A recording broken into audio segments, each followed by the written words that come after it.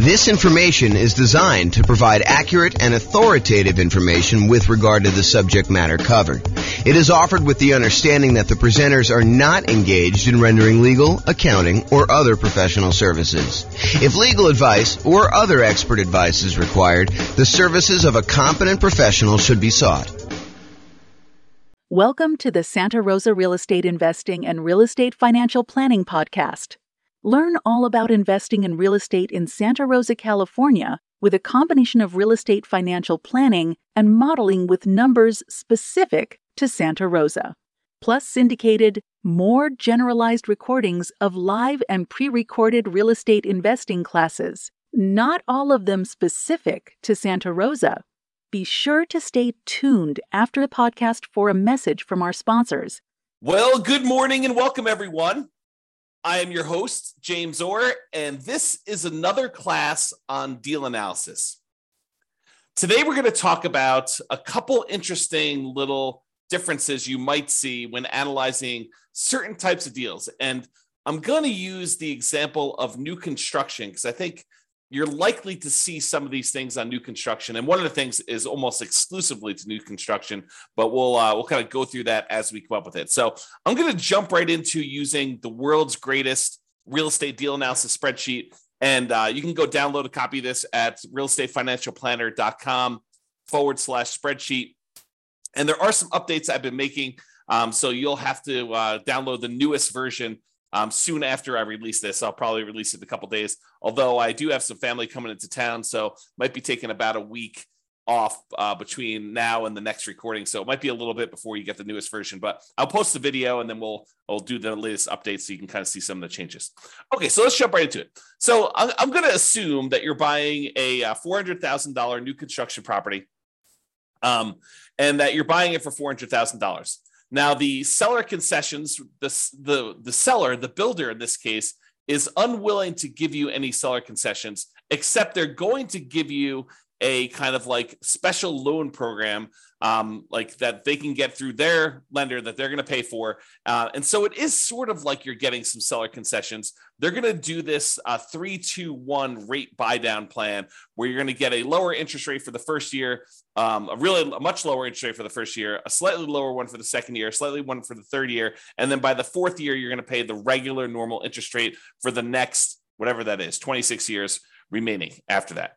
Okay, so that's what they're doing. Now, they did say they would offer you, if you wanted to, a certain amount of money in order to buy down your interest rate permanently. And we covered that in the last class where we talked about the seller being willing to give you, a 3% buy down, and you could use that to buy down the interest rate permanently. So I don't know if I want to mix those two together, but the idea is that you could do one of those where you buy down the interest rate permanently, or you could do this 3-2-1 buy down and get significantly better cash flow the first year, a little bit worse cash flow the second year, a little bit worse cash flow the third year. And then by the fourth year, you're at what the regular interest rate is for the loan for the term of it. So maybe I will do a direct comparison class. I'm not sure if I'm going to cover that in this class or not. So we'll go there. So basically, let's assume also that you're going to be doing this as a nomad. We're going to start with 20% down just so we can see it. And then we'll switch over to what it looks like when you put 5% down. Your share of the closing cost is going to be 1%. And because it's new construction, this is one of the things that's interesting and different. Because it's new construction, you might think to yourself, hey, there's really nothing for me to do because I'm buying a brand new property. And you would probably be mistaken. The thought process is that when you buy new construction, sometimes there's things that you normally get with a resale property that you don't get with new construction. For example, in some properties, it includes some resale properties, it includes window blinds throughout the house. The last person to sell it is just including those on there. However, when you buy new construction, sometimes the builder is only putting in some window blinds, like maybe the front of the house. Sometimes they're not putting in any window blinds at all. And so you've got to have some money set aside for things like that you have coming into the property. In addition to that, a lot of times when we buy new construction, not everything is done. So for example, here where I live, it's very, very common for a builder to actually provide the front yard landscaping, but not to include the backyard landscaping. So you need to either have the builder, pay the builder extra in order to include the backyard landscaping, or do that yourself afterward. So we could do one of two things here. Either we can kind of like raise the price that we're paying to the builder. And so instead of doing a purchase price for 400, maybe when we include, the upgraded appliance package, go from like the standard stuff to the stainless steel and including the refrigerator, to including an air conditioning unit, because that's optional with a lot of builders around here, to including backyard landscaping, to sometimes including backyard fencing, to including sometimes they do include garage door openers, sometimes they do not. So when you add in all of these extra things, sometimes it's as much as $30,000 more. So instead of purchasing the property for 400, now maybe we're purchasing the property for 430. And still, we've got some things that we cannot roll into the builder. Like some builders will not allow you to roll in the blinds on a property. And so you'll have to pay for those out of pocket. And so you should budget something, whatever you think it'll cost you to do those things as additional rent-ready costs. Okay. So we've raised the price in order to include those extra things. Now, a really important note here. That note is some of the things that we often want to roll into the cost of buying a new construction property, an appraiser is going to give us little or no value for. So there is a chance, especially as you add more and more things to the price of the property, that the property will not appraise. And if the property does not appraise, that means that you will need to be bringing more than just your regular down payment to purchase the property. So for example, you'll notice the amount for down payment is $86,000 here. It's 20% of that. However, what can happen is when we do the ARV, let's say the ARV only comes in at 410. That means that we need to then bring more to the table. I'm sorry, we're purchasing it for 430 and we're doing 410. So yeah, so the 20% should be based on the purchase price, not the ARV. So yeah, so basically we're going to do that, and then we'll need to bring additional money to the table in order to cover that additional shortage. So just be aware, like for example, I bought a property, a new construction property, where I had the builder finish the basement. It was actually much cheaper for me to have the builder finish the basement, and better because I could finance it at 3.5% or something like that in order to have the builder do that. However, when we went to have the property appraised, the appraiser did not see the extra value in what the appraised amount was on the property. And so that they were unwilling to give us the additional cost of finishing the basement in the appraised value. And we ended up needing to come to the table with additional money in order to cover the difference between what the property appraised for and what the cost of the property was, in addition to our down payment. Okay. So just be aware that that is the case. I'm going to make a note here to update something in the spreadsheet, so it'll be fixed by the time you get it. Okay, cool. So rent ready cost, you can see that there. And then we calculate the cumulative negative cash flow in this particular case. I'm going to adjust the monthly rent up to about what it would be. We're going to call this one $2,800 a month. So we have a little bit of negative cash flow with the property here because that's just what the numbers are. So it's $162 a month negative cash flow based on what we're seeing here. Oh, and because we're putting 20% down, the rate's really closer to 7%. So it's really $191 a month of negative cash flow here based on what we're seeing now before we do any adjustments. Okay. So we see the rent ready costs. We see the cumulative negative cash flow there. If you want to cover like what we talked about there, go watch the previous class. I walk you through a bunch of what's going on with the cumulative negative cash flow. The short version of this is when you buy a property, you should have enough money for the down payment, plus enough money for the closing costs, plus enough money for any rent ready costs that you need, plus enough money for your reserves. And in addition to all of that, if you have negative cash flow on a property, it is prudent, it is more conservative for you to say, look, my negative cash flow for the life of this property, with rents going up a little bit each year, my expenses going up a little bit each year, my payment on my property is probably going to be fixed. I'm likely to have negative cash flow for a number of years before rents creep up enough where I no longer have negative cash flow. The world's greatest real estate deal analysis spreadsheet actually will do that calculation for you. If you go into the overrides, you can see where it does that. It is right here with the cumulative negative cash flow. So it calculates how much negative cash flow you have each year, and then it adds up what the total amount of cumulative negative cash flow you have on the property for that time period. And then it shows you here on this homepage, as you will also need this in order to make your investment in the property. So when you think about how much you need to do the deal, it's not just down payment. It's not just down payment and closing costs. It's not just down payment, closing costs, and rent ready costs, the things that you need to get the property ready to rent. It's not just all those things plus reserves. It's all those things plus now cumulative negative cash flow, because it is prudent for you, if you know negative cash flow is coming, it is prudent for you to set that money aside as part of your initial investment when you are going to buy the property. Okay. If you don't have negative cash flow, it'll be zero and you won't have to worry about it. However, if you're in a market where you're choosing to put less than a certain amount of down where you wouldn't have negative cash flow, right? Because if you put more down here, you put 30% down, it's not negative anymore, right? So negative cash flow really is a function of how much you put down.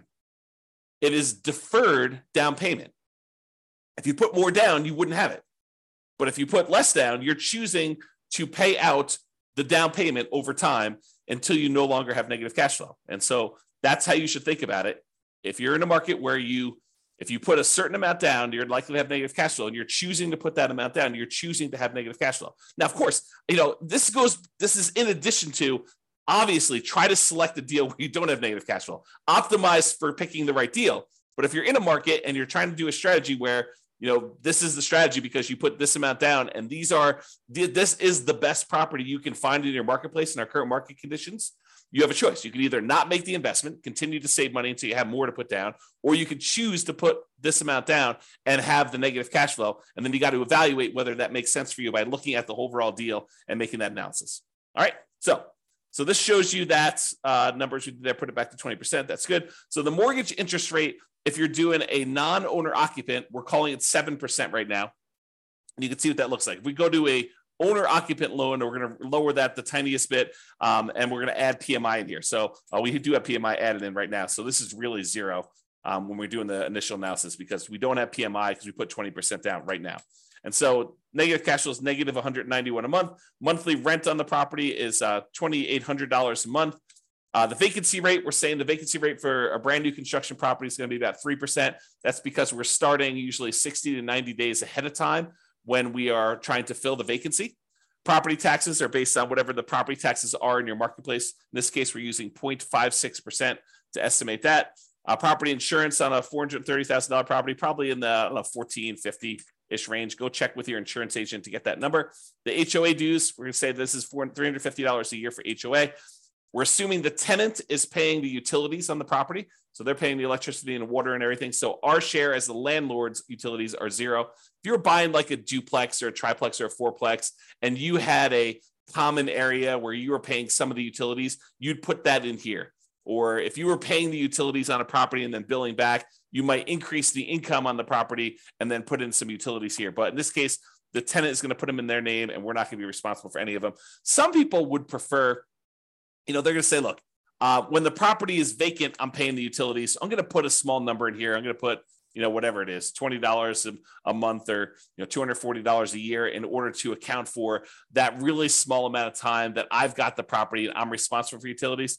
I don't usually do that. I usually include that as part of the vacancy percentage, but it's up to you as to whether you prefer to do it that way or not.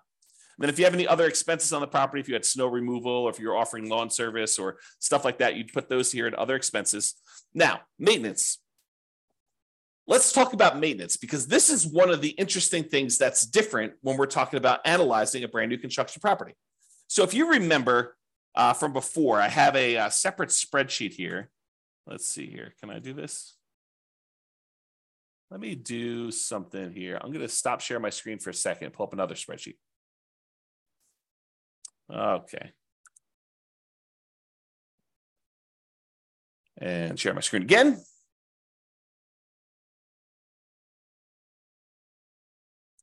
Okay. So if you remember in a previous class, I went over this CapEx and maintenance estimator for rental property calculator. And this is the advanced version. There's a really simple version where you just kind of put in all the numbers for the costs for all the different things you've got in here. And then how frequently you need to replace those things. So you can go ahead and adjust whatever you want to do. If roofs are not $12,000 where you are, if they're $14,000 on a property you have there, and then the frequency of replacement is these last 24 years in your marketplace, you can adjust all these numbers and you can see kind of like what they end up being, and that's even in the basic calculator. One of the differences in the advanced one is the advanced maintenance and CapEx estimator for rental property allows us to put in the age of these things when they start. And the reason why we want to do this is, imagine for a minute you're buying a property and you're buying a property that's about 15 years old and it has the original roof. Well, you know that you have a $12,000 expense coming up, and usually roofs last about 20 years, but you're already 15 years into the life cycle. So you now know that you have a $12,000 expense coming up, not 20 years in the future, but because the roof is already 15 years old, you know that it's coming up in 5 years. So we'd have to put in the age at the start for that roof as 15 years old. Now what we need to do is we need to save up in our maintenance budget $12,000 over 5 years because we know that we have a roof coming, right? And so the new spreadsheet, it's not new, it's like a year old at this point.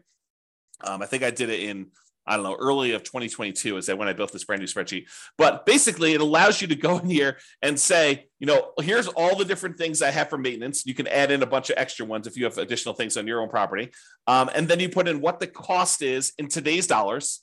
And then I automatically adjust for inflation for you. So we know that, if you're planning for a roof and you're saying it's $12,000 today, well, I can tell you for certain that in 20 years from now, a $12,000 roof today is not $12,000. So if you think you're just saving for $12,000 20 years into the future, you would be incorrect about that. You need to say that $12,000 increasing at whatever the inflation rate is, 3, 4, 5, 6%, 7%, whatever you think inflation is going to be, you need to be saving that amount of money, and that's coming in 20 years. So you put in all these different ones in today's dollars. You put in how long that they last for, what their average lifespan is in frequency in years, like how often you have to replace them. And then you put in how old each one is, and it will redo all the calculations for you. So why do I tell you this? I'm telling you this because with a new construction property, all of the age at the start is 0. So something magical happens where normally we would have things coming due within a year or 2 or 3 or 4 or 5, and things could happen all over the place. When you buy a new construction property, you have this magical period where you're very unlikely to have any major CapEx or significant maintenance type expenses on a property in the first, let's call it 5 years or so, whatever the time period is for kind of doing these frequency of replacements. So you have this sort of soft period where you really don't have anything coming up there. So if you wanted to be more aggressive in your deal analysis, you could choose to lower the amounts you are setting aside for maintenance in the first 5 years, have it steadily increase over the first 5 years, and then be at full capacity after the 5-year point, knowing that you're going to have regular maintenance probably happening closer to then. The reason you could think about this is if you bought 100 new construction properties all at the same time, and you had all the numbers for the 100 of them, you are less likely to have maintenance in that first year because almost all of them are new.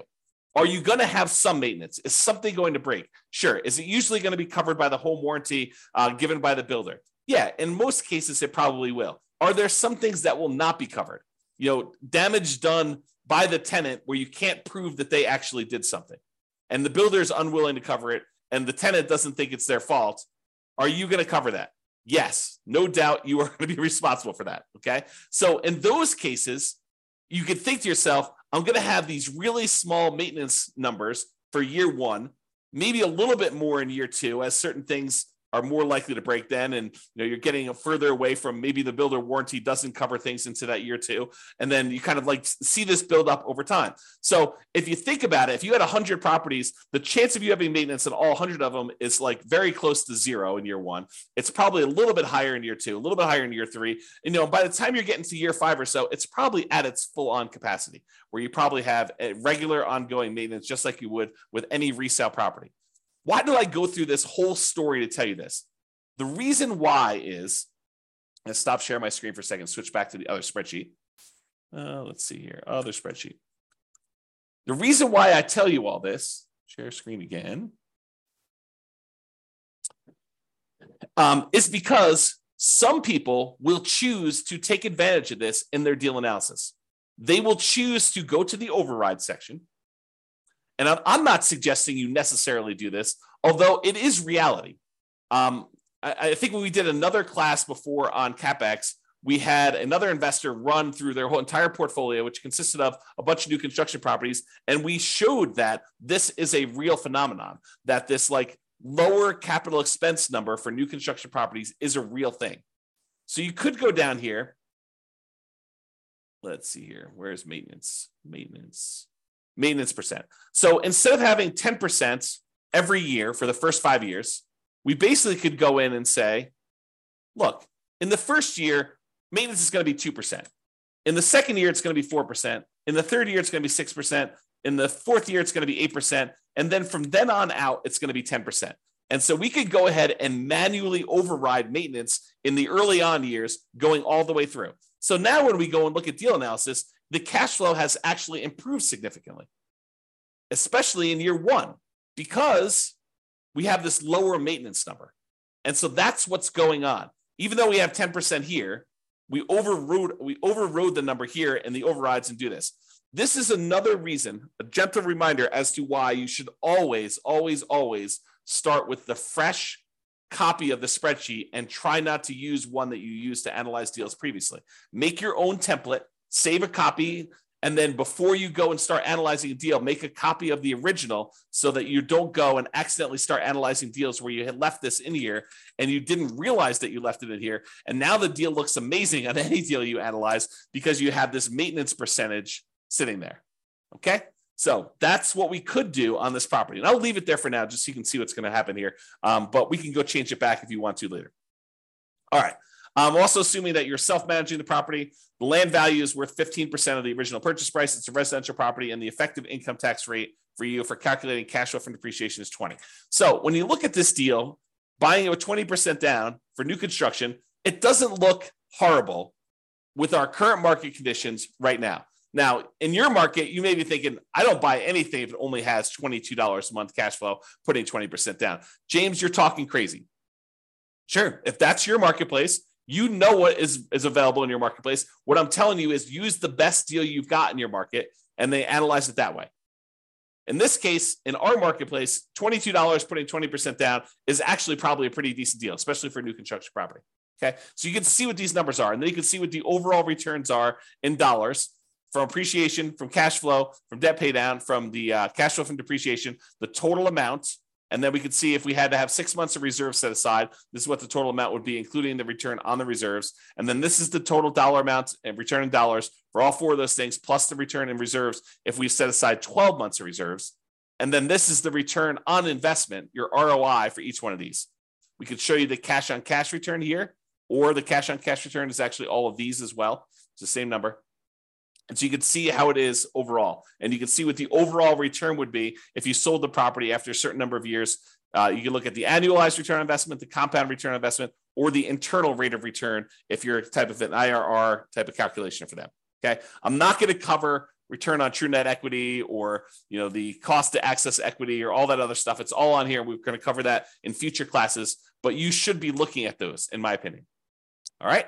Now, I'm going to now go and talk about buying this property as a nomad, and I'm going to show you what happens if you use the builder's 3-2-1 buy down type of dealio and how to do that. Okay, so there's a loan program right now where the builders are allowing you to, sellers are. I mean, sellers can pay for this as well, but the seller or the builder is paying for a fee in order to give you preferential financing with their lender.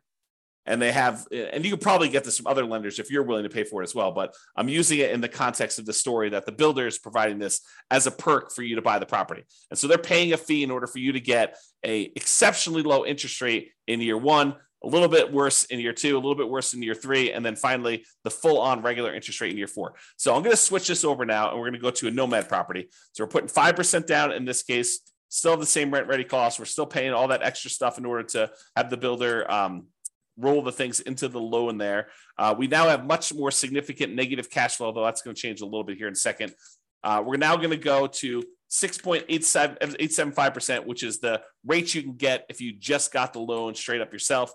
Private mortgage insurance, we'll call that 0.4 or so.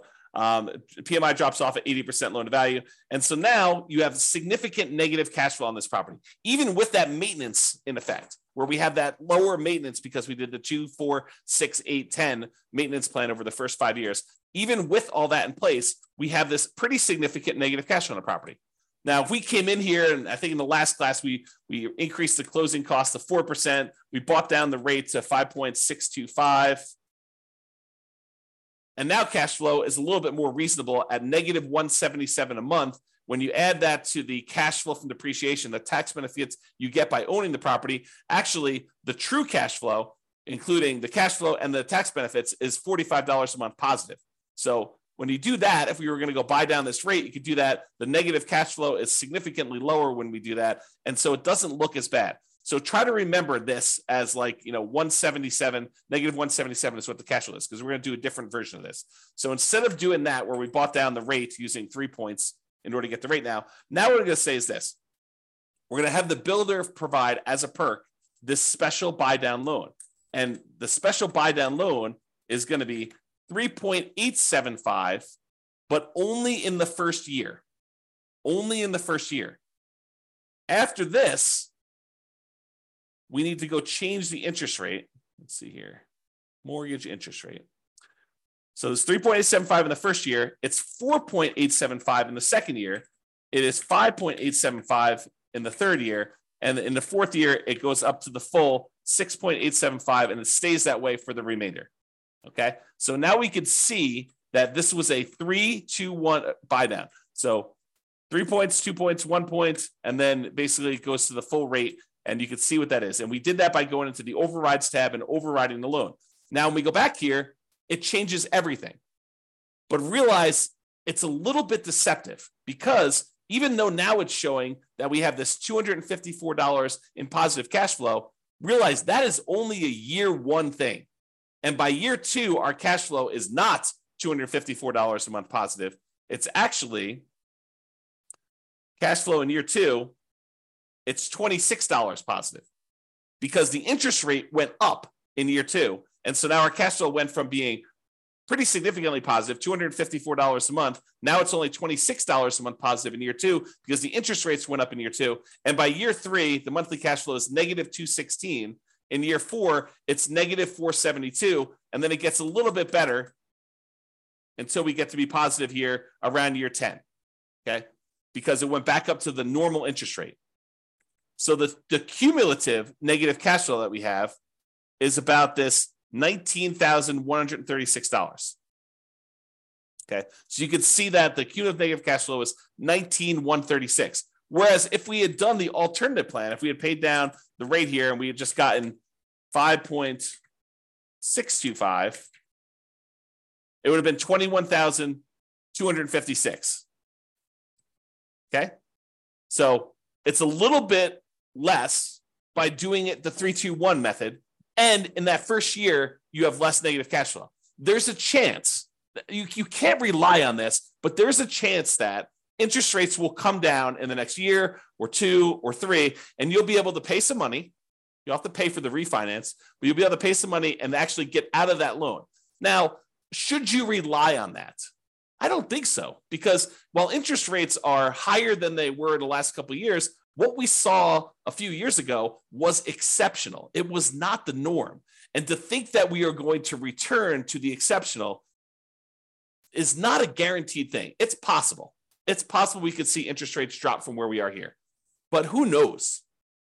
7% interest rates are about the middle of where we normally have been historically. If we look at it would add up all the times that interest rates were at about, below 7% and all the times that they were above 7%, look at on a time measurement, how frequently this happens. I think the 7% rate is about halfway.